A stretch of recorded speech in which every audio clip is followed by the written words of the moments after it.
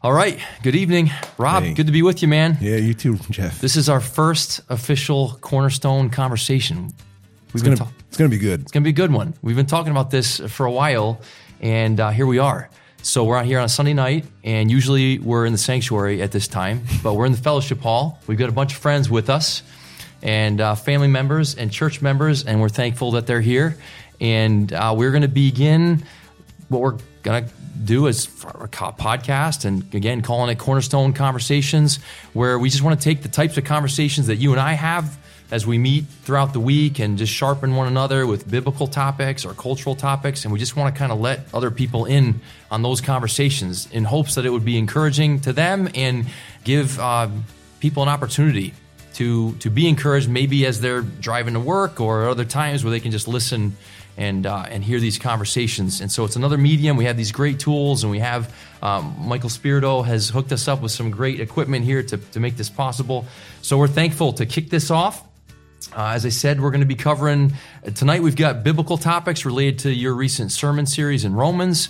We may get to a question from the Gospel of John. We'll see how we do in being concise. It's not probably not a real good chance of that happening. But if we can get to it, we might get to the Gospel of John a little bit, which is where we're going to be going through next in the sermon series. We're going to work through that gospel together. So why don't we just dive in? Let's dive in. I'm ready. All right, good. So first question on the letter of Romans is, if you had to pick, Rob, which is your favorite section of Romans and why?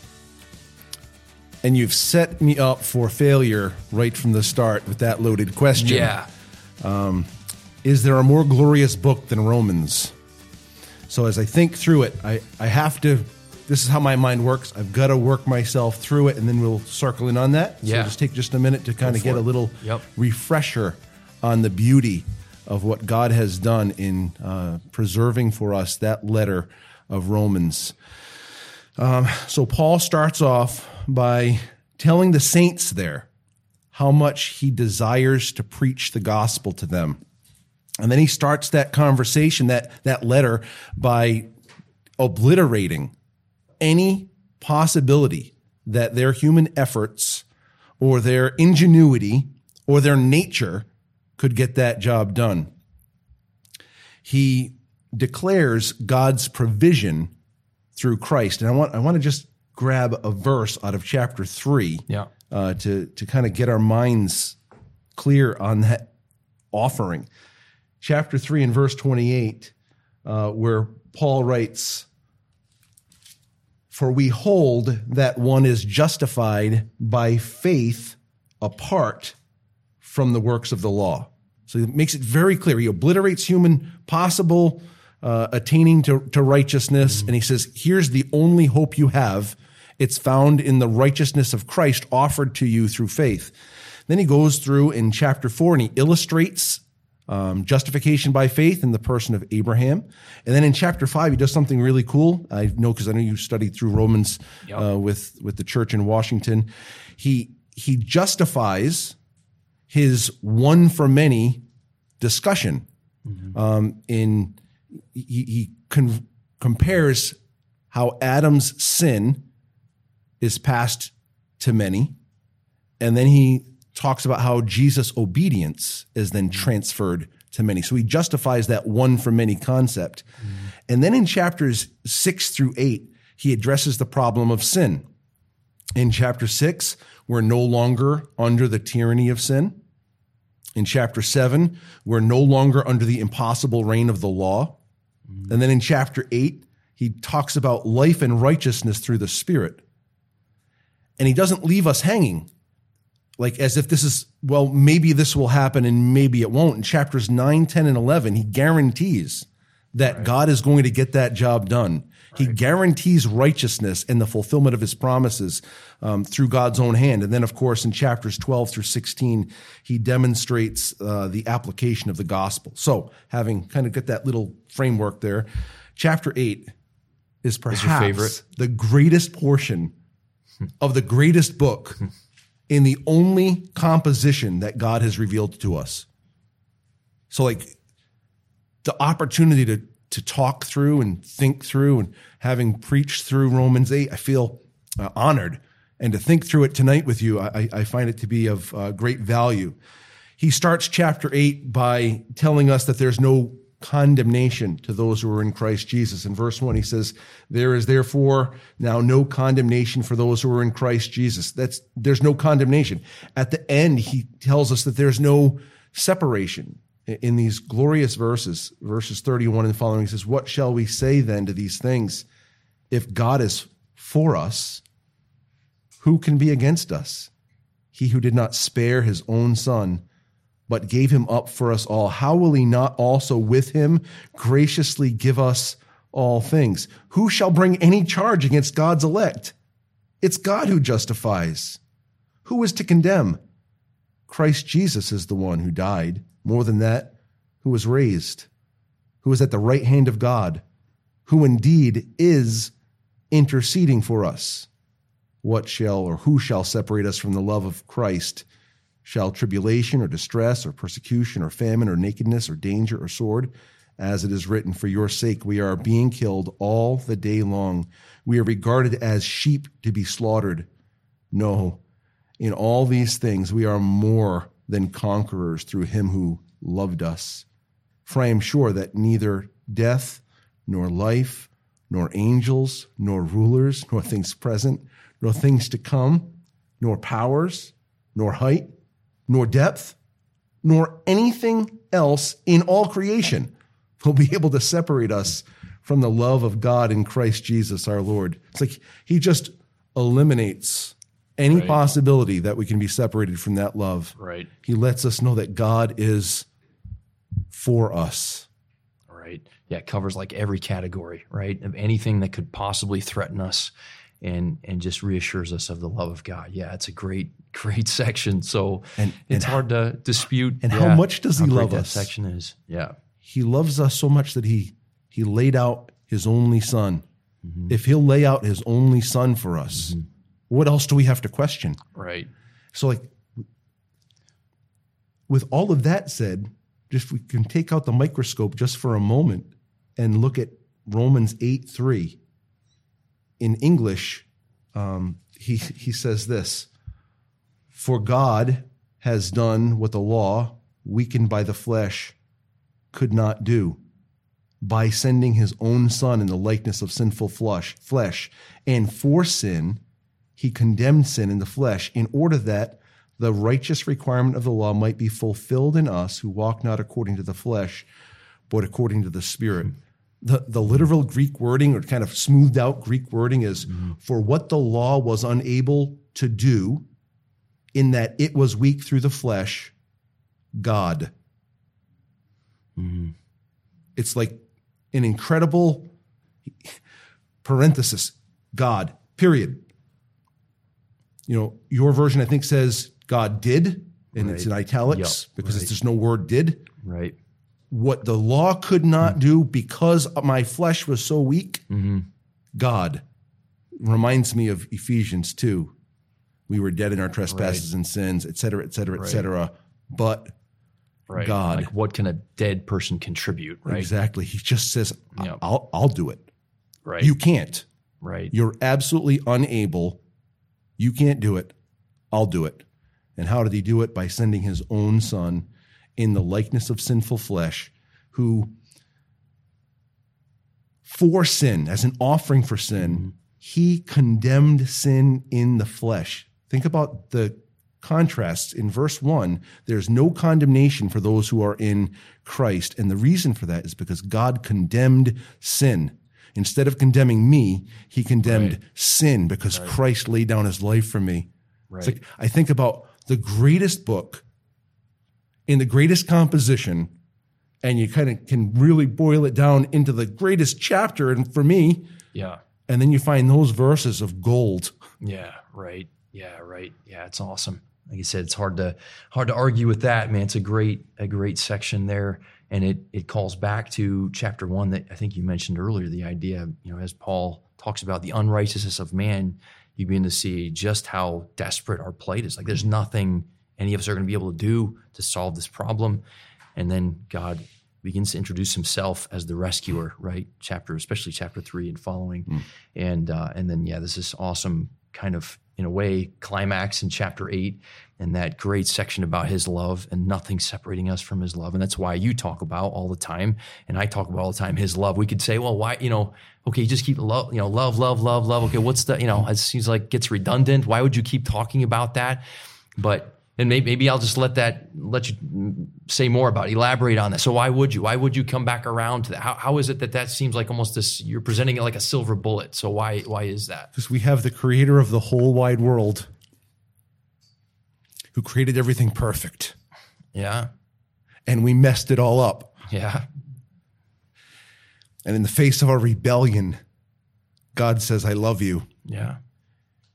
Not generically, not by sweeping it under the rug, but by absorbing the righteous wrath that necessitated by our sin. Right. And he absorbed it in his son. Right. The word propitiation. Right. So the love, the term, people maybe understand it or don't understand it, but it's a big word. It's not one used every day. But through Christ laying down his life, every ounce of God's wrath against my sin has been taken away. There's no wrath left for my sin. Jesus absorbed it all. He satisfied it completely. Right. That's right. I was thinking about this morning, preaching through Luke 19 about Zacchaeus. That's awesome. And I don't know if it connected. Jill and I were talking about it this afternoon. As usual, we review the message. You probably did that with Amy too, where you're like, I left this out, or I wish it was, hey, was this clear? So we're kind of, talking about it, and we talked about it, and she was helpful and said, yeah, it's probably, I don't know if it was connected super clearly, but that idea of Zacchaeus' name, ironically meaning the righteous one or the clean one, and yet that guy's track record, I mean, how much evidence was there that he was not in of himself righteous or clean? And in Christ's pursuit of him, Christ was offering him the complete absolution and forgiveness and clothed him with the perfect righteousness that belongs to Jesus alone. Amen. Such an awesome story, and to know that all the wrath deserved by Zacchaeus, deserved by you, by me, God took upon himself in his son, and it's gone.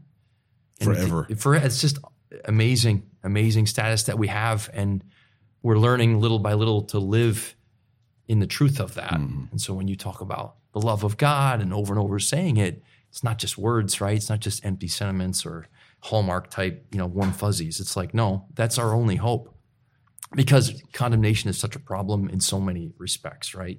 And so we're freed from the main person whose condemnation matters, which is God. We're freed from his condemnation completely.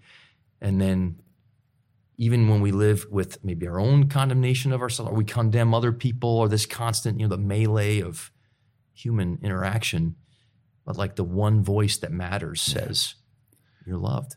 And that's one of the great things. Paul kind of jockeys around with that in 1 Corinthians chapter 4. Oh, these people judge me. Yeah, right. What does it make any difference what they have to say? Yeah.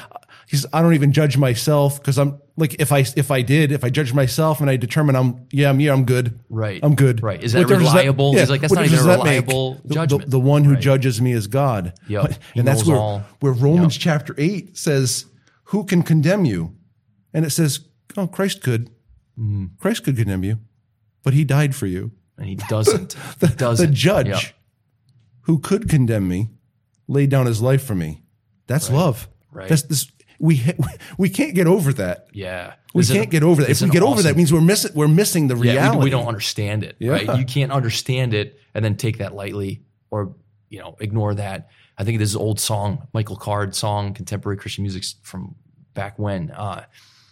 It's about the Jubilee festival in the Old Testament. And there's this one line in the song where he says, to be so completely guilty and given over to despair, to look into my judge's face and see a savior there. It's pretty powerful, right? Yeah. It's good. Yeah, it's good stuff. This is why we can rejoice in these conversations that we have. For me, I think they bring me to the edge of my ability to keep my composure, honestly, as I think about how good our God is to us. We experience it in so many ways, the common things of life, but in the most important areas, where God loves me on my best days, and he loves me on my worst days. Yep. His grace is necessary in both of those occasions, because I'm never so righteous that I don't need his grace, and I'm never so sinful that I'm beyond it. That's right, that you've somehow forfeited it, right? Yeah. It's not possible. Yep. It's good. That's a good segue for the next question.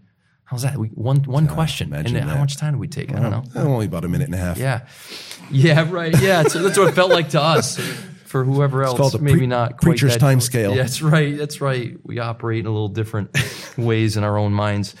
Okay, so question 2, and this is going to require me to read 3 different brief passages in Romans, but they all have to do with the same theme, and again, it fits right with what we were talking about. So in these 3 sections of Romans, Paul anticipates oppositional questions about his understanding of the gospel and its message of this radical grace and radical love, which reveal the human tendency to resist the message since it seems to give license to sin. Like it seems to say, well, if God loves you that much and if it's that unconditional in Christ, then why not just sin? And so there's 3 different times. I'm going to read them quickly here. And then if you would just comment on how you understand why Paul anticipated those questions and then how he responded to them. Sure. Okay. So the first one is in Romans 3, and it's verse 8. He says, and why not say, as we are slanderously reported, and as some claim that we say, let us do evil that good may come. Their condemnation is just. So he mentions it. Later in chapter 6, it's mentioned twice in chapter 6. So chapter 6, verses 1 and 2, what shall we say then? Are we to continue in sin so that grace may increase? May it never be. How shall we who died to sin still live in it? And then later in chapter 6, it's in verses 15 and 16. What then? Shall we sin because we are not under law but under grace? May it never be. Do you not know that when you present yourselves to someone as slaves for obedience, you are slaves of the one whom you obey, either of sin resulting in death or of obedience resulting in righteousness? So those 3 instances, Paul's anticipating that question. So for starters, why do you think he anticipated such a question? I'd say to start with, because it's so radical. It's radical to think that God gives complete and utter forgiveness for increasing measures of sin. And in the argument in chapter 6 particularly, he talked in chapter 5 where the law comes, sin doesn't decrease, right, but it increases. And then he says, but where sin increased, grace superabounded. Right. It's the huper, right. super, right. And then the abundance, it superabounded. It came in, and where there's a 1, 2, 3, 4, 5 increase of sin, God was going 10, 20, 30, 40, 50, 1,000, 100,000, 100 million with his grace. It superabounded beyond anything that my meager efforts to sin could produce. Yeah, even that, to think about, because our sin is incalculable in a way, we would say that, and we are aware of it to a degree, and we're sensitized to it to a degree, but as we talked about earlier, like God sees it all, and yet all that God sees, what you're saying is his grace far surpassed even all that he sees, which is, we can't even calculate all of it, all the times that we fail, in terms of the letter of the law, in terms of the spirit of the law. Love God with all your heart, soul, mind, and strength. Love your neighbor as yourself. I mean, I don't know, to say we get an F- in that, naturally speaking, is to put it mildly, right? And yet he has this abundant grace. So yeah, that's fantastic. So for one thing, you're saying, well, he anticipates the question because he's communicating a message that is radical. So it makes sense that people, especially people who are religiously minded, might say, well, it seems like if you keep presenting this radical grace, then, and if my sins not only past but present and also future are covered, then why not just sin more? But he gets to something. I want you to talk about this. He gets to something deeper in terms of like the awakening to the reality of who God is and the reality of what God's done, like, does that leave you in the same state of mind? Would that allow you to just say, oh, good, I've got this license now? So what do you? Yeah, and I think he starts to address that there. In each one of those sections, he has a way that he addresses it. Mm-hmm. In chapter 3, even before he anticipates that question, he's kind of setting us up for it, right? In chapter 3 and verse 2, after he says, what advantage is it to be a Jew? If we've been entrusted with the oracles of God, right, and that's not enough. What advantage is it to be a Jew? And then so he says in verse 2, much in every way, to begin with, the Jews were entrusted, and he uses the word pistuo, that's faith, right? You were entrusted with the oracles of God. What if some were unfaithful? He uses another, now a root, pistis, faith. What if someone was without faith or not faithful in this process? What if someone were unfaithful? Does their faithlessness nullify the faithfulness of God? God made all these promises. You've got them. You're holding them. And if that holding those promises in my hand in a record doesn't do me any good, well, what's the good? Well, our unfaithfulness is not nullifying God's faithfulness. He always does what he says he's going to do. So he has them seeing that continuity or that discontinuity, our unfaithfulness over against God's faithfulness. And then a little later on in verse 5, he says, but if our unrighteousness serves to show the righteousness of God, what shall we say? Aren't we doing him a favor by unveiling his character? Like if I didn't sin and God didn't have to judge, no one would know how righteous God was. Shouldn't I be rewarded for this? And of course, that's not what he's getting at. He's trying to show them that their argument isn't so wise. Right. And then he comes to that portion. Why not do evil that good may come, as some people slanderously charge us with saying? Yeah. He dismisses their argument very quickly. Their condemnation is just. Yeah. They're out of their minds, essentially. And then he goes on in chapter 3 in verses 9 through 11 to talk about how all of us have been exposed. In verse 10, none is righteous. No, not one. Jesus did the same thing, right? He expanded the law. You say that it's a sin to have adultery with a woman. I'm going to expand that. Right. Well, it starts way before that. Right. Or how he dealt with the rich young ruler, right? Tell me what do I need to do, good teacher, that I might inherit or gain eternal life? Oh, keep the commandments. Oh, I've done all those from my youth. Yeah. Really? Yeah. Let's consider this. Right. Have you really kept all the commandments? And the reality is no. Go and sell all you have and give it to the poor. If you really love your neighbor as yourself, go give it all away. And the rich young ruler had to leave pretty discouraged and disgruntled. He left. He's just like the rest of us. None is righteous. No, not one. No one understands. That's very comprehensive. No one seeks after God. All have turned aside. Then in verses 13 and 14, he talks about we're condemned by our words. Verses 15 and 16, we're condemned by our deeds. Verse 17, we're condemned by the way we think. And verse 18, we're condemned in our heart. We don't fear God. Right. And he concludes that little section by saying, the law doesn't bring justification. It brings revelation of your heart. You and I and everyone listening, watching, we're all sinners. And the law will never bring about justification. So you're asking the question, should we, what is the question? Get back there. Should we do evil that good may come? You don't have to think about whether you should add any evil. You've got plenty of it without your intention. And then the righteousness that God provides in the face of our evil is what makes this such an amazing message, right? So he talks about righteousness is only from God as a gift experienced through faith. That's what he tells us in verses 21 through 28. So really through the end of the chapter. It's like what you're saying is it's like he doubles down on grace, even as he's responding to that question. In one sense, he's saying, hey, and what you just laid out there from Romans 3, hey, you're a radical sinner. So you better hope that God's this radically gracious and loving.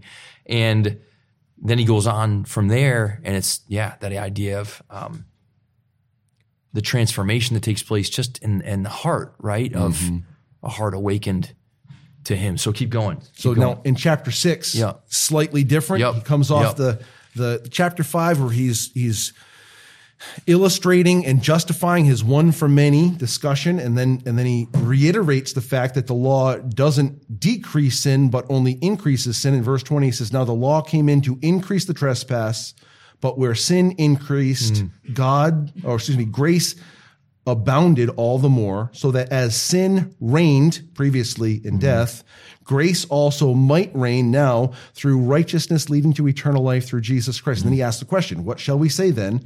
Are we to continue in sin that grace may abound?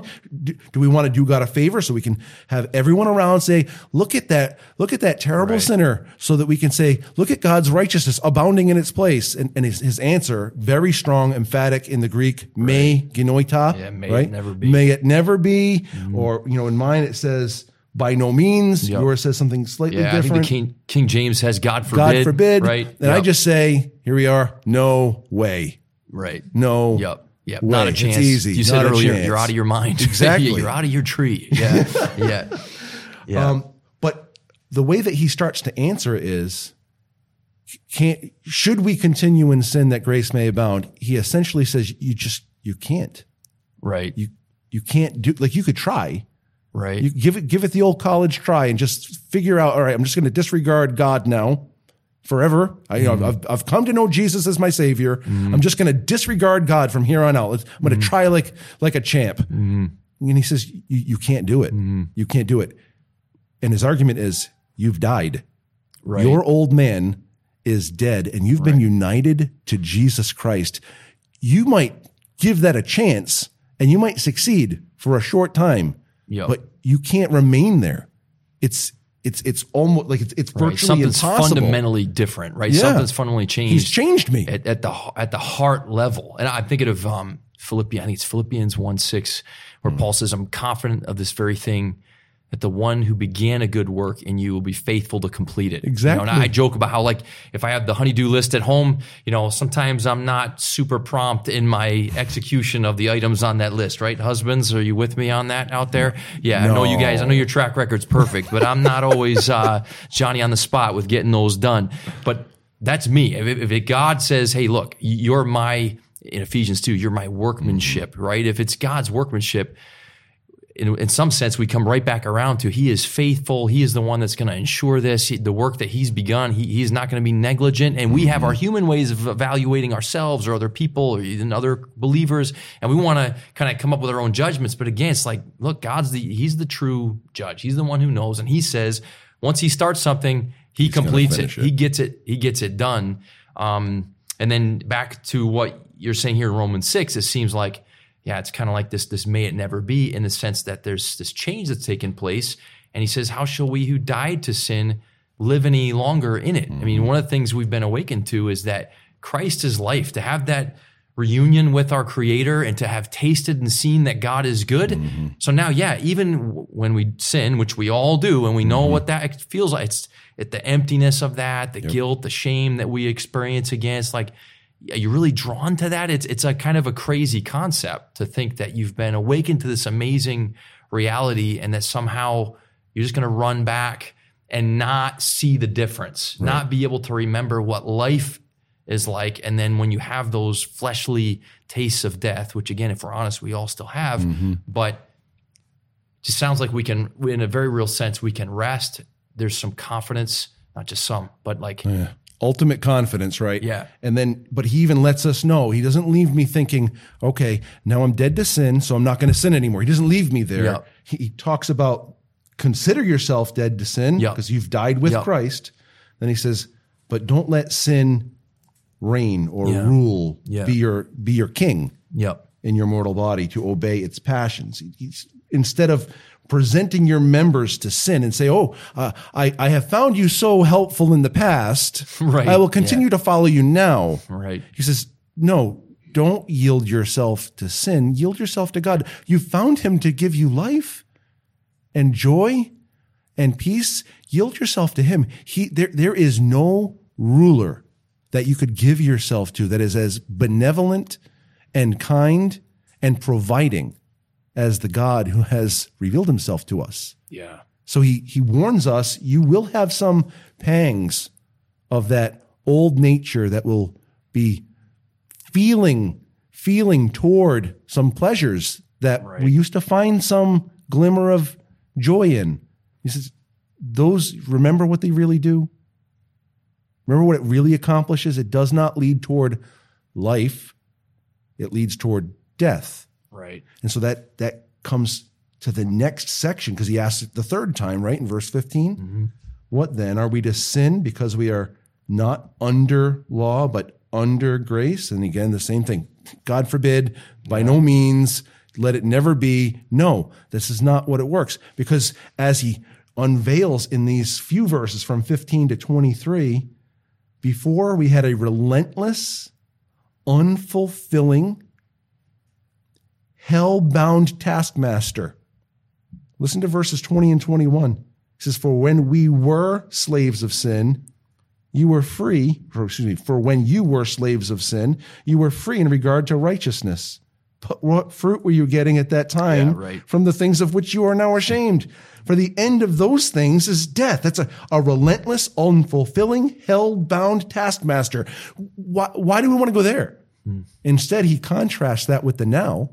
A supplying, fulfilling, eternal life granting Father.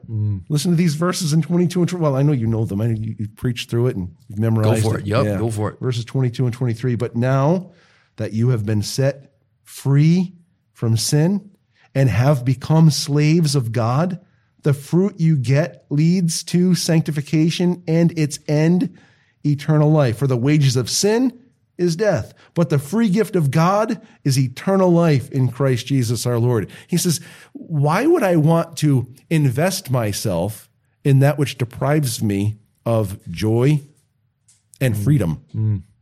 Sin binds us. God frees us. God's grace is abundant and kind and empowering. Why would I want to choose something that enslaves me? Right.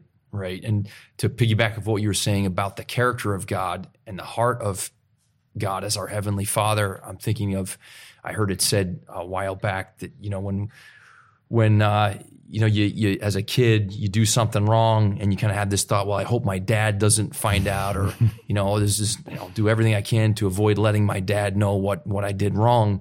And one of the things that occurs as we start to understand the heart of our Heavenly Father for us is there's this shift where it's like, no, now it's not, hey, let me do everything I can to avoid him. It's like, no, I got to go talk to my dad. Like now is the time. And Hebrews talks about how he welcomes us into his presence. The veil is torn, right? He says, come anytime to find grace, to help in time of need, right? We're always welcome into his presence. And so that, as he awakens us to that,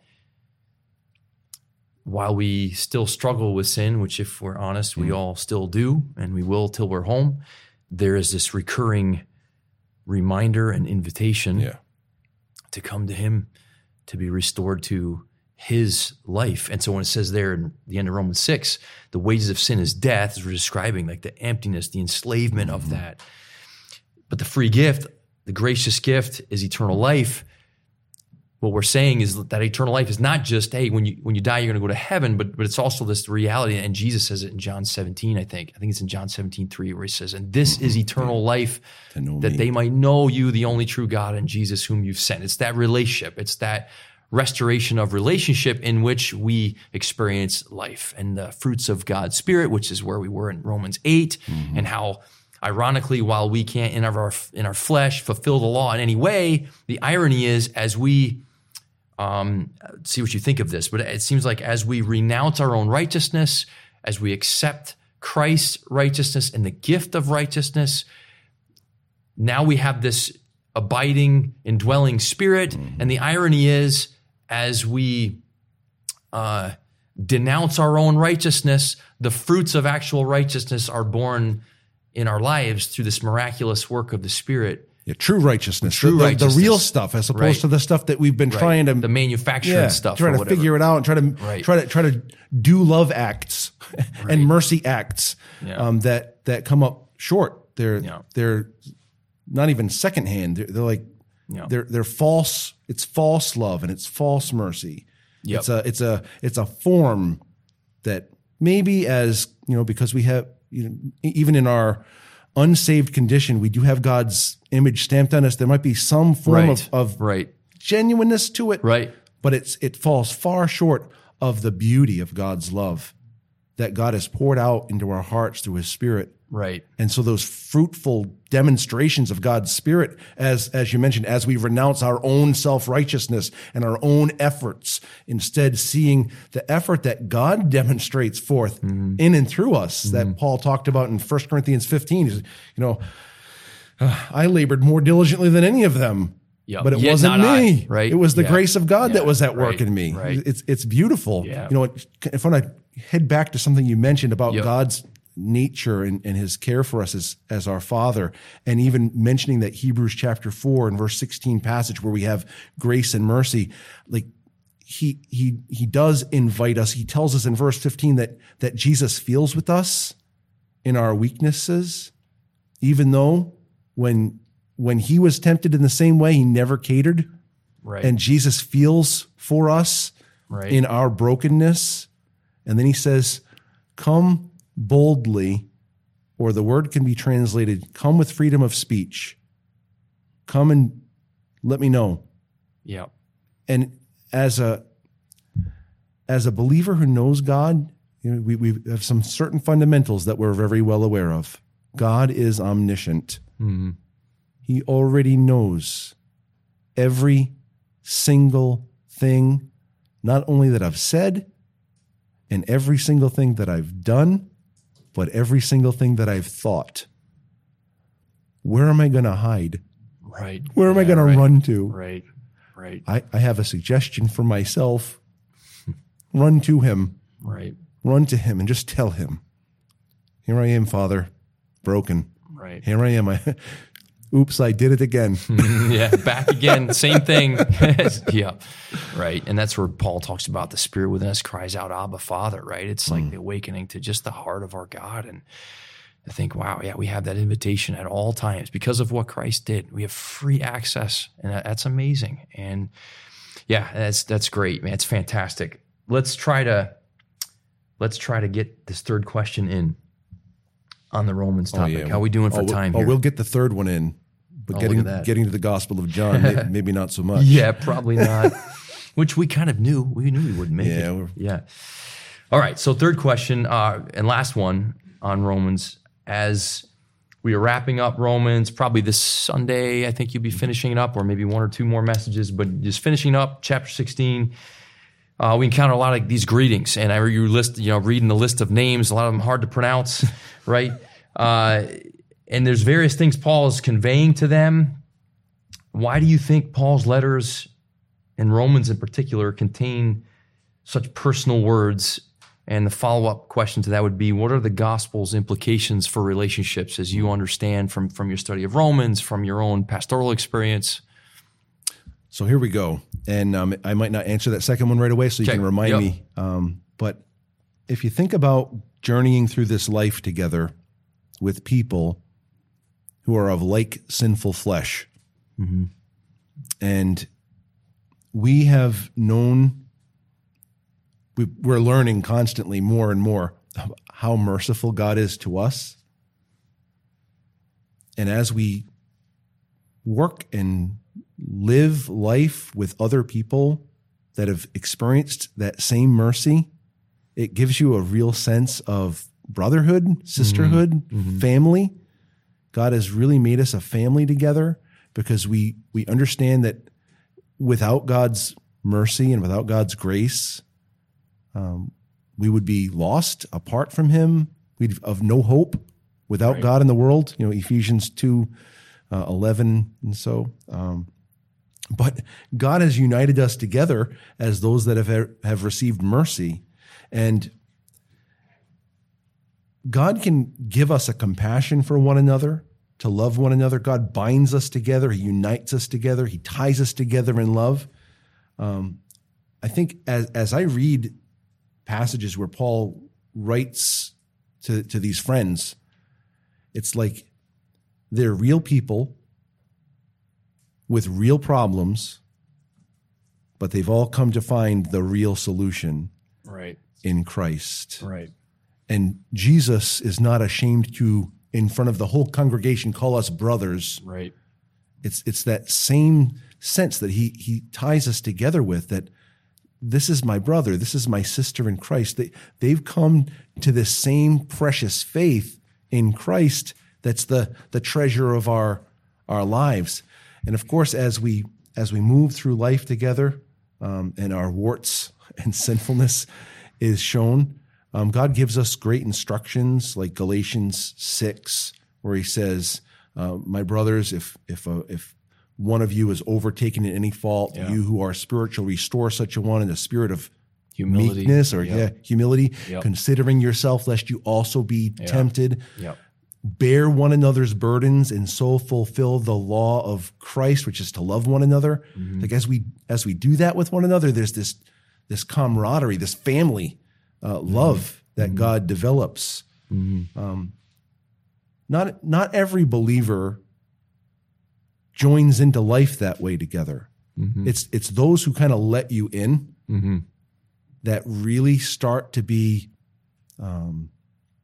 intertwined into your life, right? Because they're willing to be honest. Right. It's not the superficial, everything's great in my life, don't worry about anything, we're all doing great, my family's great, I'm great. Painted smile, the fake, fake we've got our Sunday best on, we've got our Sunday best best smile on. It's not that produces family love.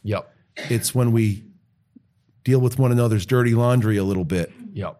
And we keep saying, I know what that feels like. I know what it's like to struggle with anxiety, or I know what it's like to struggle with fear, or I know what it's like to struggle with covetousness, or whatever the case may be. But remember what God has offered to you is so much infinitely better than these things. Where God, where we struggle with anxiety, God offers peace. It's in Him. It's not like that. Those magic words will take away the anxiety. It's just turning our eyes in the right direction. Right. And we live this life together, and it's like, I feel a real sense of love and family relationship with you, because like we're doing this hard thing of life that's at one point going to come to an end, and we're going to enjoy all the fruit of what Christ has done for us as we spend eternity in heaven. That will come to an end, all the difficulties of this life. But let's keep pointing each other to Him. Right. Yeah. As we're on our way and waiting to get home, right? It's like, I think of it, like I used to run a little bit and ran a half marathon, and there's the people standing along the side with the little cups of water, right? You're running and you're tired, and it's just that little bit to keep you going, until we're home. And so, yeah, I agree. Good answer. Good summary. I feel like we covered a good amount here in Romans. We didn't get to John, which we didn't think we would, but covered a good amount here and had a good conversation about the gospel. Appreciate it, Rob. It was enjoyable, thanks, as we expected it would be, and look forward to more. Yes. We'll just talk about going forward, biblical topics, talk about maybe counseling topics, things that we run into in the counseling office, and that'll hopefully be encouraging, helpful to people connect right with their real lives. Are you going to name names? You will try to be careful about naming. Right. So nobody will ever come to me for counseling ever again. Out. Yeah, right. No, we'll just change the name slightly, come up with some rhyming name or something like that. No, but just to talk about counseling topics, things like that, and then some cultural things that come up, maybe in the news or whatever. If there's an opportunity to give a biblical perspective, to help root and ground people in the hope we have in the gospel, in the context of these issues that come up. That'd be great as well. So looking forward to more conversations. Why don't we, if it's okay, why don't we bow here, pray quick to close us out, and then we'll turn the lights off here and a little bright. We'll go back to normal life. All right, let's pray. Father, thank you for the time. Thank you for these good conversations, these sharpening conversations, these moments of clarity in which you help us to see and to believe in who you are and what you've done for us. Thank you for giving us your word, inspired, recorded by flawed people thousands of years ago, but you miraculously preserved your revelation of yourself through these people and have given it to us so that we can read it, think about it, wrestle with it, sharpen one another with regard to it. We thank you for the privilege that is. Thank you for Cornerstone and what you have done here, and pray that you would continue to do your work, that the gospel would go forth, that you would preserve and cause the ministry here to bear fruit. We commit it all to you. We know it's not of ourselves, that we humans would only mess things up. And so we just entrust the work to you and these precious people to you. Thank you that we get to be a part of it. Thank you most of all for Christ and what he has done for us, for Rob, for me. Thank you for new life and the gift of righteousness. And we do pray, God, that you'd help us to walk in light of that. Amen. And to, when we find ourselves in disbelief or in some form of the flesh's darkness and death, God, please just continue to turn us around and help us to remember and help us to come back to you as a faithful Father, to be restored to the life that we have in you and to experience the fruits of your Spirit so that others might in this world experience extensions of your love and your grace and your mercy. So thank you for the time. Thank you for everyone who has patiently sat in tonight and supported us and prayed for us. And thank you for, again, what you're up to in our midst. In Jesus' name, amen. Amen. Amen. All right. Thank you, brother. Thank you. All right. That's it, everybody.